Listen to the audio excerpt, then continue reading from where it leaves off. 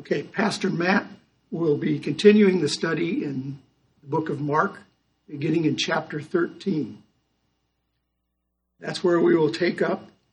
We'll be reading Mark chapter 13 in your Bible, verses 1 through 19. I'll give you a moment to get there. And this is not actually part of Scripture, but the introduction is the destruction of the temple and signs of the end times. And I'm reading from the NIV.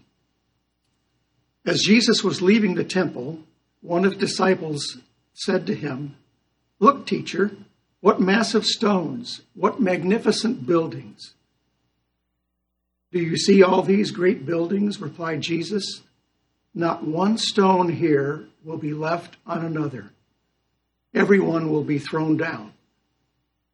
As Jesus was sitting on the Mount of Olives,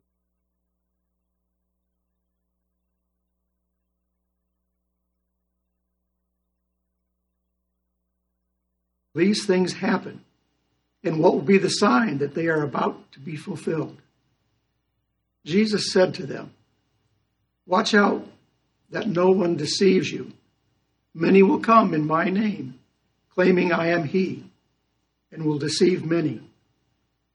When you hear of wars and rumors of wars, do not be alarmed. Such things must happen, but the end is still to come. Nation will rise against nation, and kingdom against kingdom. There will be earthquakes in various places and famines. These are the beginning of birth pains. You must be on your guard. You will be handed over to the local councils and flogged in the synagogues. On account of me, you will stand before governors and kings as witnesses to them. And the gospel must first be preached to all nations. Whenever you are arrested and brought to trial, do not worry beforehand about what to say. Just say whatever is given you at the time, for it is not you who are speaking, but the Holy Spirit. Brother will betray brother to death, and a father his child. Children will rebel against their parents and have them put to death. Everyone will hate you because of me, but the one who stands firm to the end will be saved. When you see the abomination that causes desolation standing where it does not belong, let the reader understand. Then let those who are in Judea flee to the mountains. Let no one on the housetop go down or enter his house to take anything out. Let no one in the field go back to their cloak. How dreadful it will be in those days for pregnant women and nursing mothers. Pray that this will not take place in winter, because those will be days of distress, unequaled from the beginning of time, when God created the world, until now, and never to be equaled. This is God's word. All right. Welcome, church. Welcome, online community. Sounds like it's going to be a long winter ahead. And so before I begin to preach, I just want us to remember, maybe I'll start with a question. Who is the main audience when we gather to worship? You remember? Who is the main audience when we gather to worship? The Lord God. And so we want the Lord God to get our attention this morning and receive our attention.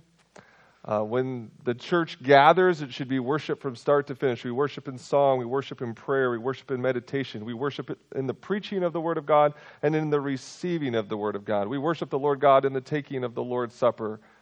We worship God in the sending out of God's people. We want God to receive the glory. And obviously things like mask and health concerns and constant change and the fatigue that brings in, it could very much direct our attention away from the main reason we gather together. This is for God. And some have chosen to stay home out of health concerns, and there's wisdom there. Some of you are here and you're wearing masks, kicking and screaming. In some ways, it's a small sacrifice to be here to praise God. And I thank you for that. For those of you, this is harder than others. But let's just, as we gather, one of the definitions of preaching that I heard once is expository exaltation. Right? The idea, my job is to exalt Christ and for us to revel in Him together. And so let's revel in His love together. Let's remember His goodness together. Let's remember Jesus' saving death together. Let's remember Jesus' triumphant and certain return together. Amen? Father, I need your help. I need your help to teach this faithfully. I also need the Holy Spirit to show up so that hearts are changed, that you are honored. And so I pray that those watching online now, watching later, those present now, Lord, that you would capture our hearts. We're tired. Would you show up in mighty ways? In Christ's name, amen. Imagine for a second that you are at the end of a long day at the Capitol, Washington, D.C. You've wandered the mall, you've looked up and marveled at the Washington Monument, you've gone to the Lincoln Memorial, you've seen both of the speeches of Lincoln, you've even maybe touched the steps of the Capitol, and now you want to make that 2-mile trek to have one final look at 1600 Pennsylvania Avenue. You want to just take one last gander at the house. And you're looking through the gates, and you're just observing the house, and just your luck, you actually get to see the presidential motorcade pull in. That's kind of exciting. And then you just kind of say it aloud, because maybe it just strikes you after having spent a day in Washington, D.C. You say, wow, what a building. What history, huh?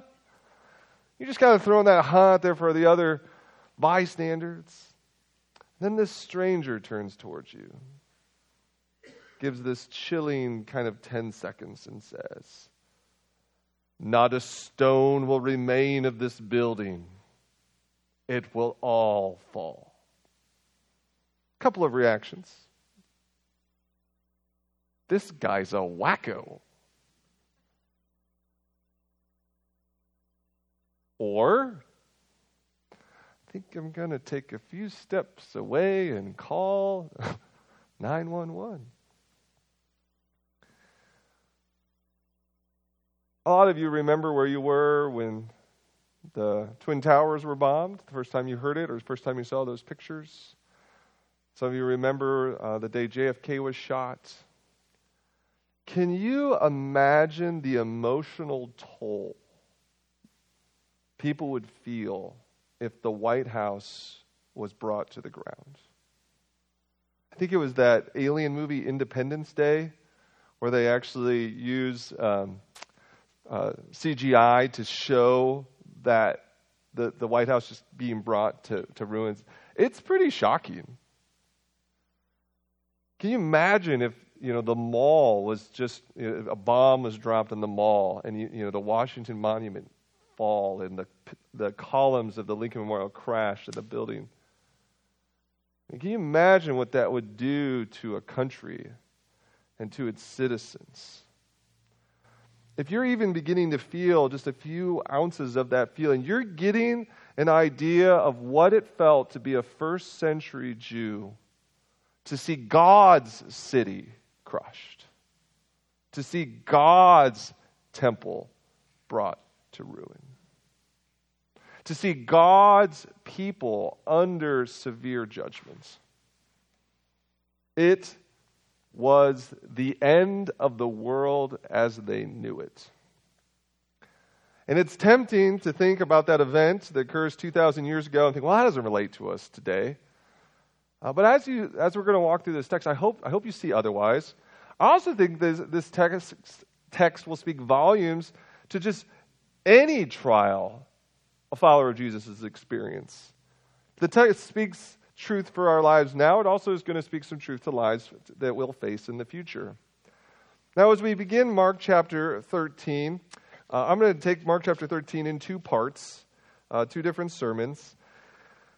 One scholar calls Mark chapter 13 an exegetical minefield. And what he means by that is there are various ideas and interpretations of this text within Christians. It's hard. It's full of all sorts of metaphors. And it ends up people having different opinions, and where there's different opinions, there can be disagreements, and where there's disagreements, there can be controversy, and where there's controversy, there's sides, and where there's sides, there's fighting.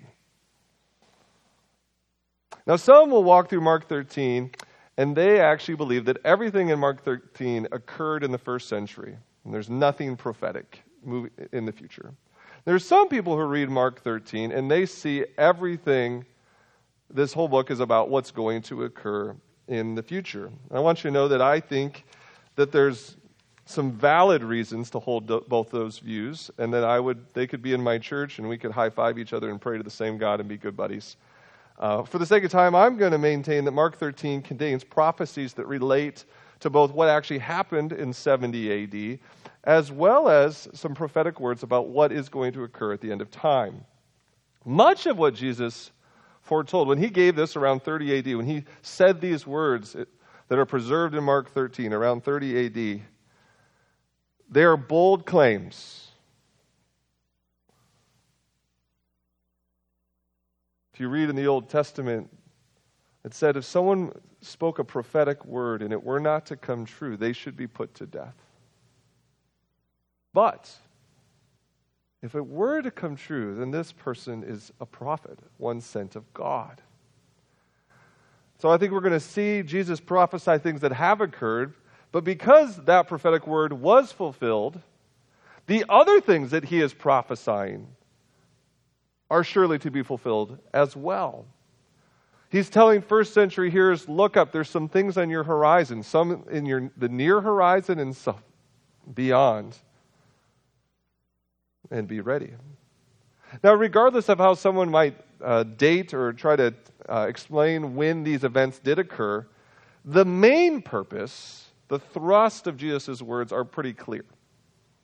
He wants his people to be on their guard, to have open eyes, waiting eyes, a watching perspective, and holding fast to the Messiah all along the way.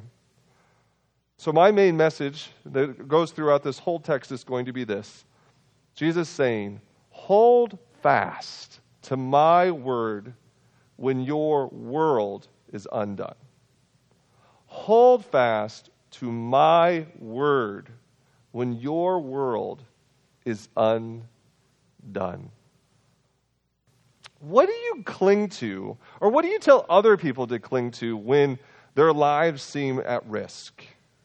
I mean, one thing that's pretty common today, when your mom or dad sends out a teenager to an event, they'll say, make sure you take your phone, right? You need to have your phone. If something bad happens, you call me. I'm going to come get you.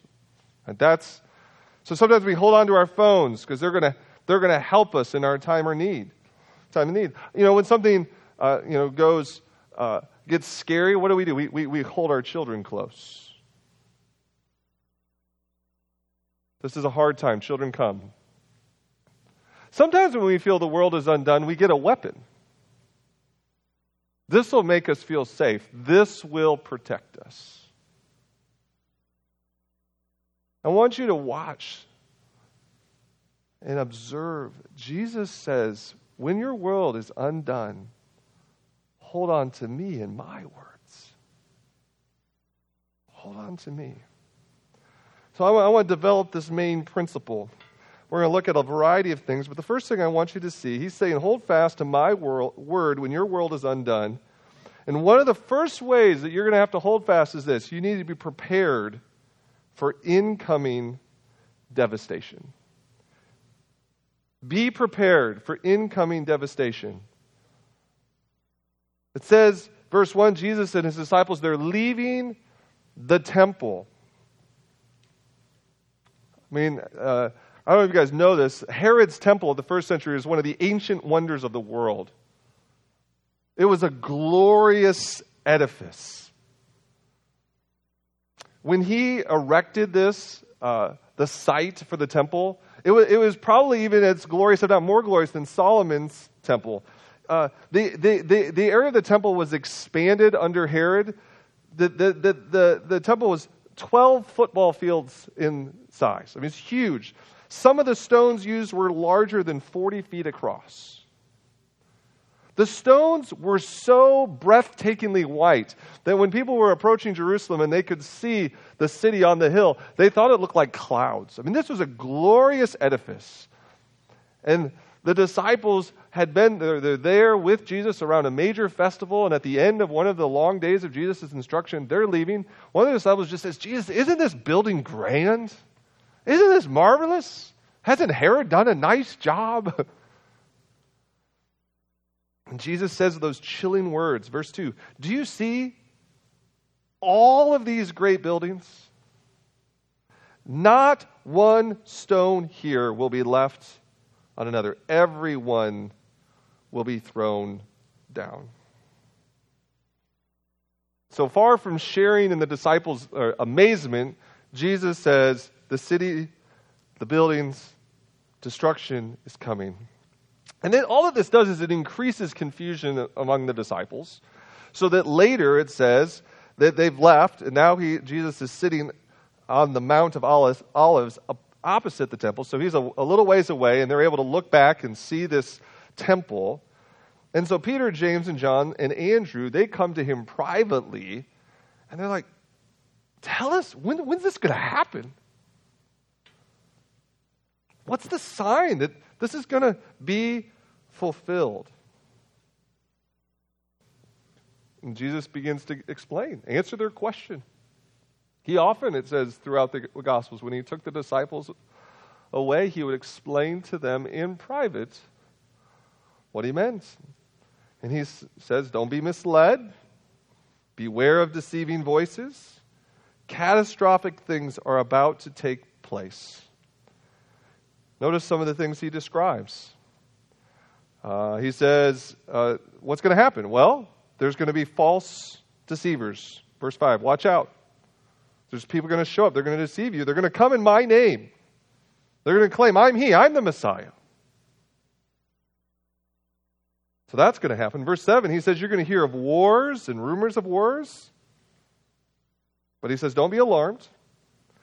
Such things are going to happen. This must happen. This will occur. And he says, but the end is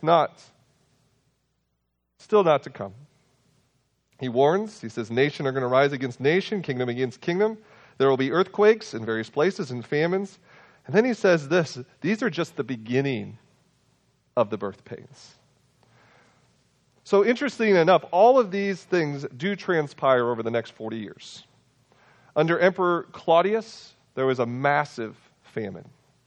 2 major earthquakes strike, one in Phrygia, the other being the legendary earthquake in Pompeii, 63 AD. There were rumors of wars when Caligula had exerted some power and influence in Jerusalem around 40 AD. There was the rumor of a war. It didn't happen. And then there were actual civil wars after Nero died in 68 AD. But Jesus says these are just the beginning of birth pains. Right? These are early contractions. Like Braxton Hicks. Right? This isn't the real thing. This isn't the full end. This is just the beginning. He says there's going to be real pain and sorrow to follow. And Jesus wants his disciples prepared to face it. And he says, don't expect the Messiah to come at this point. People might come, say, this is going to happen. In fact, there was a gentleman by the name of Theudas in the middle of the 1st century who showed up and said he was a Messiah. Don't believe him. Don't believe people who say, look over here, we have a Savior coming to save us from these trials.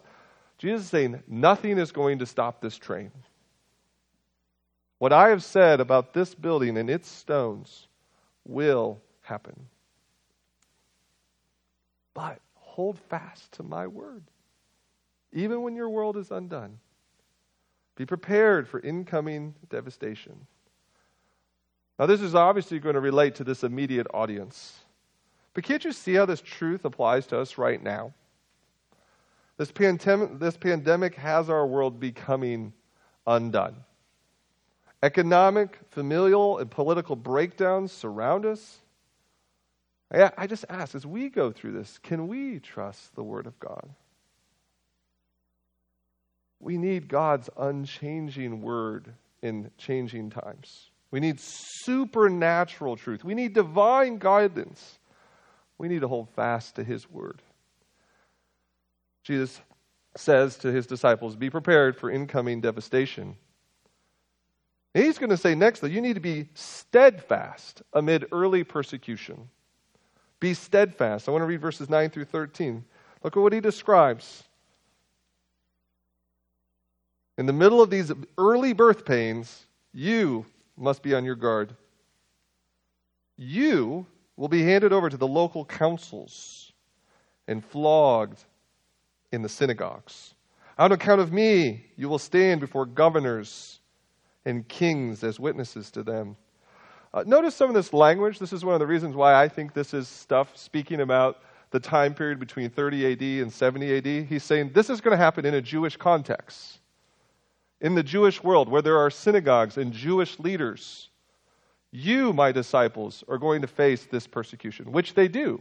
If you read through the early chapters of the book of Acts, Jews experienced persecution in Jerusalem. Later, Paul is going to be tried before different kings and rulers. This is going to happen. But he says in verse 10, but the gospel is going to be preached to all nations. The gospel is going to go out. In fact, that's the promise in Acts chapter 1, verse 8. When the Holy Spirit comes on you, apostles, you will be filled with my Spirit, and you are going to preach to Jerusalem, Judea, Samaria, and the ends of the earth. And if you read the book of Acts, that's the thesis, and you see it happen. The gospel starts in Jerusalem, it moves to Judea, it moves to Samaria, and then it starts moving to the ends of the earth, to all the people groups. But he says, look at this promise. Verse 11, whenever you are arrested and brought to trial, do not worry beforehand about what to say. Just say whatever is given you at the time, for it is not you speaking, but the Holy Spirit. It's an amazing promise. We're supposed to be steadfast amid persecution.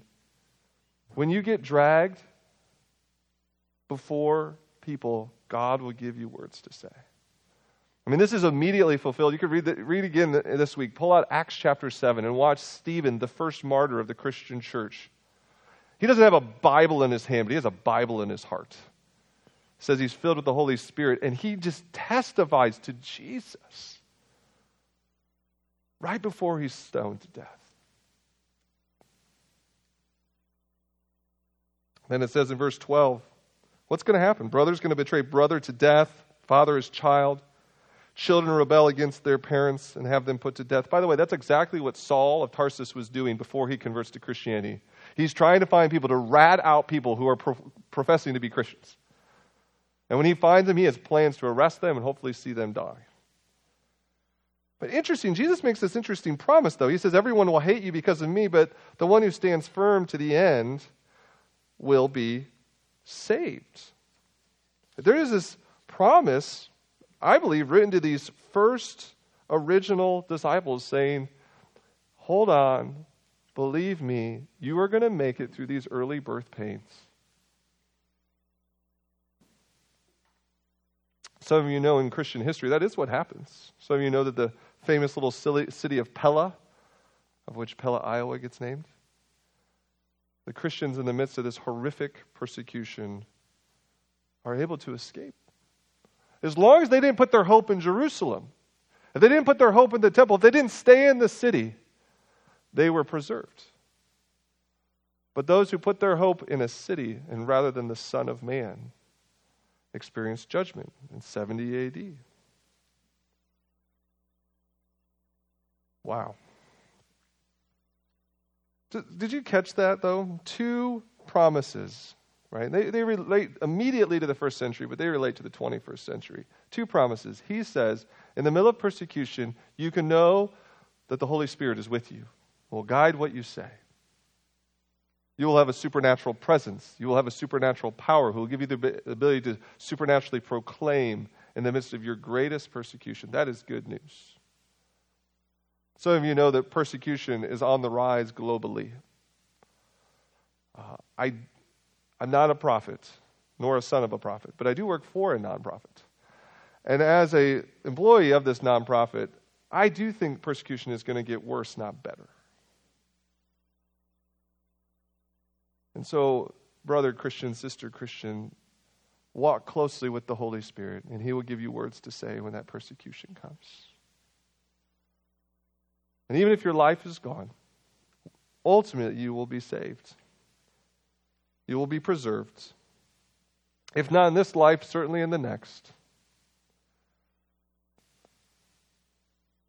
Hold fast to my word, Jesus says, when your world is undone.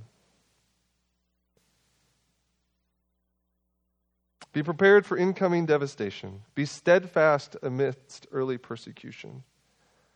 But interesting, Jesus says, in this one, be certain that these events are not the end. Let me continue in verse 14. He says, when you see the abomination that causes desolation standing where it does not belong, let the reader understand. Then let those who are in Judea flee to the mountains. Let no one on the housetop go down or enter the house to take anything out. Let no one in the field go back to get their cloak. Verse 17, how dreadful it will be in those days for pregnant women and nursing mothers. Pray that this will not take place in winter, because those will be days of distress unequaled from the beginning when God created the world until now and never to be equaled again. He says, look at this. It says, if the Lord had not cut short those days, no one could survive. But for the sake of the elect whom He has chosen, He has shortened them. And at that time, if anyone says to you, look, here is the Messiah, or look, there He is, do not believe it. For false messiahs and false prophets will appear and perform signs and wonders to deceive, if possible, even the elect. So be on your guard. I have told you everything ahead of time. Let me just show you some of the indications that this isn't referring to the end of time. What Jesus is preparing His early disciples for is not the end of time. One, for starters, at the end of time, at the true end of time, you won't be able to flee destruction. He actually instructs them, I want you to flee. When this destruction comes, I don't want you to stick around. Mountains will not be a safe refuge for anyone when Jesus comes at the end. Those first century Christians, they escaped the destruction of Jerusalem. They traveled. They found Pella. Second, the description that Jesus is describing, it refers to first century homes where people might spend time on rooftops. He says, don't go there. Get out. Most people believe, third, that Mark uses this little expression, let the reader understand. Because about the time when Mark is coming out, the impending destruction is right at hand. Catch this, first century reader. This isn't some far off time. This is now, and it is coming. Fourth, Jesus warns that the great events about to occur will make pregnant women and new moms suffer great challenges. Pray it doesn't happen in winter. Pray you don't have to run, pregnant woman, when this event occurs. Again, this is all referring to something happening in history that's going to be horrific. That He's saying you don't need to stick around for. If you put this is what He's saying to first century Christians. If you've put your trust in me, if you know that salvation is through the name of Jesus Christ, if you put your hope in me, if you put your hope in being a part of the body of Christ, then don't hang your hat in Jerusalem any longer. Because that city's under judgment. If you were with us a few earlier weeks, He's already told many parables and made many pronouncements that there's going to be a judgment on the city of Jerusalem. And this is, again, He's saying, here it is. I think sometimes we miss this. Sometimes when we talk about Jesus' first coming, we talk about Jesus' amazing incarnational birth, the Son of God coming in human form. We remember His perfect life. We remember His substitutionary death. We remember His triumphant resurrection. We remember His ascension. But part of His first coming was judgment on the people of Israel. That climaxes in 70 AD. It says this is as bad as it's going to ever be. Did you know that 1.1 million Jews starved? Starved. when Jerusalem was attacked by Rome. Their world was undone. Their city of refuge was gone. 2,000 years later, what do? They go and they wail at that wall because of what happened to their people. 2,000 years later, they're saying, this is the worst thing that's ever happened. Our city is gone. But they've missed their Savior. They've missed Jesus, though he was right there. And there was a 20th century scholar by the name of William Barclay, and he summarizes Jesus' prophecy with these words. The prophecy that Jesus made of terrible days ahead of Jerusalem came most abundantly true. Those who crowded into the city for safety died by the 100,000, and only those who took his advice and fled to the hills were saved. Jesus warns, hold fast to my word when your world is undone. Be prepared for incoming devastation. Be steadfast amid early persecution. Be certain that these events are not the end. But he holds out this little, it sounds bad, this little carrot. He holds out this amazing hope that when the end does occur, you will be safe. Be confident that you will be safe when the end occurs. For a second, he takes his, remember he's having him look into the horizon, the future, and he's having him look primarily at the coming destruction of Jerusalem. And then he says, lift your gaze because there's something after this. He says, in those days, following that distress, he's been talking about that horrific distress on Jerusalem. He says, but after that, guess what? The sun will be darkened, the moon will not give its light, the stars will fall from the sky, and the heavenly bodies will be shaken. And at that time, people will see the Son of Man coming in clouds with great power and glory, and he will send his angels and gather his elect from the four winds, from the ends of the earth to the ends of the heavens. By the way, that expression of the sun darkened, the stars, the moon, the light, like this is apocalyptic language. It's revelatory language of even after this great distress, you do not worry. The holy, majestic God is coming for his people. Even if they are scattered to the ends of the earth, which, by the way, for a Jew, that was a horrific judgment. They wanted to be in the holy city, in the holy land, but they are scattered. He says, but even if you're scattered, when the Son of Man comes in his glory, he will gather his people. They will be safe in the end. You can trust him. You can put your hope in him. There's a dawn that will end this dark night. Jesus will come for his people. And then it looks like he flips back in verse 28 and says, all right, let's go back to the subject matter at hand. Verse 28. Now learn this lesson from the fig tree, he says. As soon as its twigs get tender and its leaves come out, you know that summer is near. Even so, when you see these things happening, you know that it's near, right at the door. Truly, I tell you, this generation will certainly not pass away until all these things have happened. Heaven and earth will pass away, but my words will never pass away. Jesus declares, be watchful, for these events are near. And then he says, and what I'm saying is as solid as heaven and earth. Did you catch that? As certain as heaven and earth. This is how certain my word is. Again, Jesus has pronounced judgment on Jerusalem. He's warned them that this is going to happen. And it all comes to a head in AD 70 when General Titus arrives in Jerusalem to destroy the temple and the city. And interesting enough, Jesus says, I want my people to escape the judgment that is preserved for those who have rejected me, for Israel, for the Jews. And that this is going to be one of the confirming signs of Jesus' identity. Because if you read the Old Testament and you read one of the prophecies, is that when Israel Messiah shows, his people will not receive him. This is what Paul uses in Romans 15 when he's trying to explain the gospel. He says, there will be a time when people are rejected, and so the gospel will go to the Gentiles. to the nations.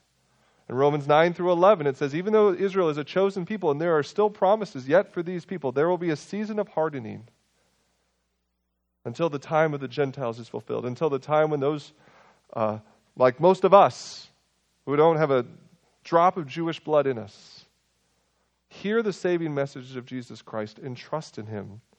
For Israel's Messiah is not just for Israel. It's for the world. 2,000 years, this gospel has gone out to the nations. There is hope for those who trust in the Lord Jesus Christ. In the end, it is tempting that 2,000 years later, we'll think that Jesus' message only had a first century significance. Come back when we look at Mark 13, chapter 2. We'll look at some other, part 2. We'll look at some of the stuff that's more about the coming end of the world. But it would still be unwise to miss the significance of what Jesus prophesied in 30 AD and what comes true in 70 AD. And so I want to give 4 implications in light of Jesus' prophetic preparation and warning to first century Israel or first century Christians. Number 1, this is important.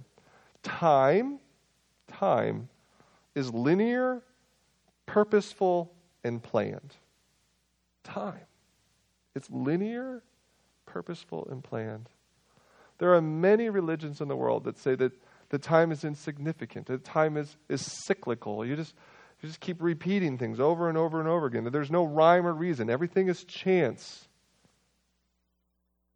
But Jesus says all the times, all the events, and all the happenings occur according to God's sovereign decree and purposes. Wars, earthquakes, persecution, pandemics. These are all safely in God's hand. There is no such thing as pointless suffering. There is no such thing as unplanned occurrences. The passage in Acts that Dave Bell mentioned in his prayer, Acts chapter 4, it says, even the death of the Son of God was perfectly planned out by God's sovereign will. Nothing happened outside of God's will. In fact, everything according to his will. But the Son gave his life willingly, according to the Father's plan, to bring those who were far enemies from him, not reconciled to God, to bring them back into his family. Talks about in Galatians chapter 4, let me just remind you of this, talking about Jesus' birth and his ministry. Galatians chapter 4, verse 4 says, but when the set time had fully come, God sent his Son, born of a woman, born under the law, to redeem those under the law, that we might receive adoption to sonship. You hear the sorts of language it's using in saying, we formerly were under God's law, under God's judgment, considered guilty, condemned, worthy of death and hell. Jesus doesn't just come to deal with the charge against us. He comes to take that charge on himself, to die in our place, and then it says, and then to adopt, make sure that we're adopted into God's family. It says that angels long to look into these things. The restoring of fallen humanity into God's family. Time is purposeful. It's planned. It's linear. Second, Christians will endure much suffering. Christians will endure much suffering. One of the earlier Bible verses I think we should memorize is 2 Timothy 3:12. In fact, everyone who wants to live a godly life in Christ Jesus will be persecuted. And John 3:16. In fact, everyone who wants to live a godly life in Christ Jesus will be persecuted. It began with the first century. It has followed in every decade of Christian history. If you haven't suffered in your faith, you probably will, if you're faithful. In fact, everyone who wants to live a godly life in Christ Jesus, if you don't want to live a godly life, you can avoid persecution. Some of you may be familiar with John Wesley. He would be concerned if a week went by and he didn't experience persecution for his faith because he wondered if he had been faithful to his Lord. But note that all suffering Christians face is measured by God. He determines how much we will suffer, and it will go no further. Yes, some Christians will die, others will suffer physically and mentally, but He always preserves a remnant through every ordeal. He did it in the first century. Those of you who know church history, He did it in 20th century China. He preserved a remnant. And now the gospel has been flourishing through that remnant. And all along the way, Christians have the Holy Spirit to help us hold fast even when our world is undone. 3, Jesus' predictions come true. Jesus' predictions come true. And so we should not ignore anything Jesus says. As predicted, Jerusalem fell. As predicted, Christians were preserved. As predicted, the gospel continues to spread. Therefore, as predicted, Jesus will come again. Finally, 4, God brings beloved people and places under judgment. God brings beloved people and places under judgment. God's chosen people, the Jews, and God's land, Israel, experienced judgment for the rebellion against God. In the time of Abraham, God declared that the sins of the Amorites hadn't reached their full measure, and so they would continue to experience some peace in the land. But when that sin reached a certain level, God sent Israel in to bring judgment and to eventually give Israel the land. Let's just talk briefly about our own country. Contrary to what some of you might believe, America is not God's chosen nation. Still not. Never was. I do appreciate Abraham Lincoln called us the almost chosen nation. That's maybe a gracious way of looking at it. I do think, regardless, we should be sobered by the words of a non-Christian early founder named Thomas Jefferson. He wrote this. He said, "I tremble for my country when I reflect that God is just and that His justice cannot sleep forever."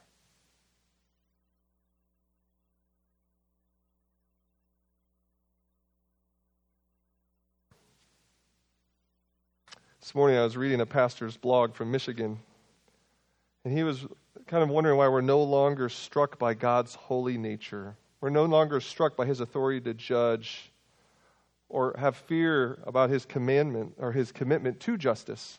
These are his words. He says, "Our lack of understanding concerning the holy nature of God has brought about a smile, a smirk, and a yawn. We now have to make silly things important. So instead of finding an answer for our sins, we argue about secondary issues. Since peace with God is assumed, we find new things to fear. A planet on the verge of collapsing. People treated unfairly because they are triggered by a mean pronoun you used, or a word they don't like. And we now fear a virus more than we do the snares and the traps of Satan." Dear friends, our only hope is Jesus. When we think about Jesus, we should have holy fear and also holy love. Because all of history hinges on Jesus Christ, His life, death, and resurrection. Those are the climax of history. He is our escape and our hope from God's judgment. He's our hope when the final judgment will come.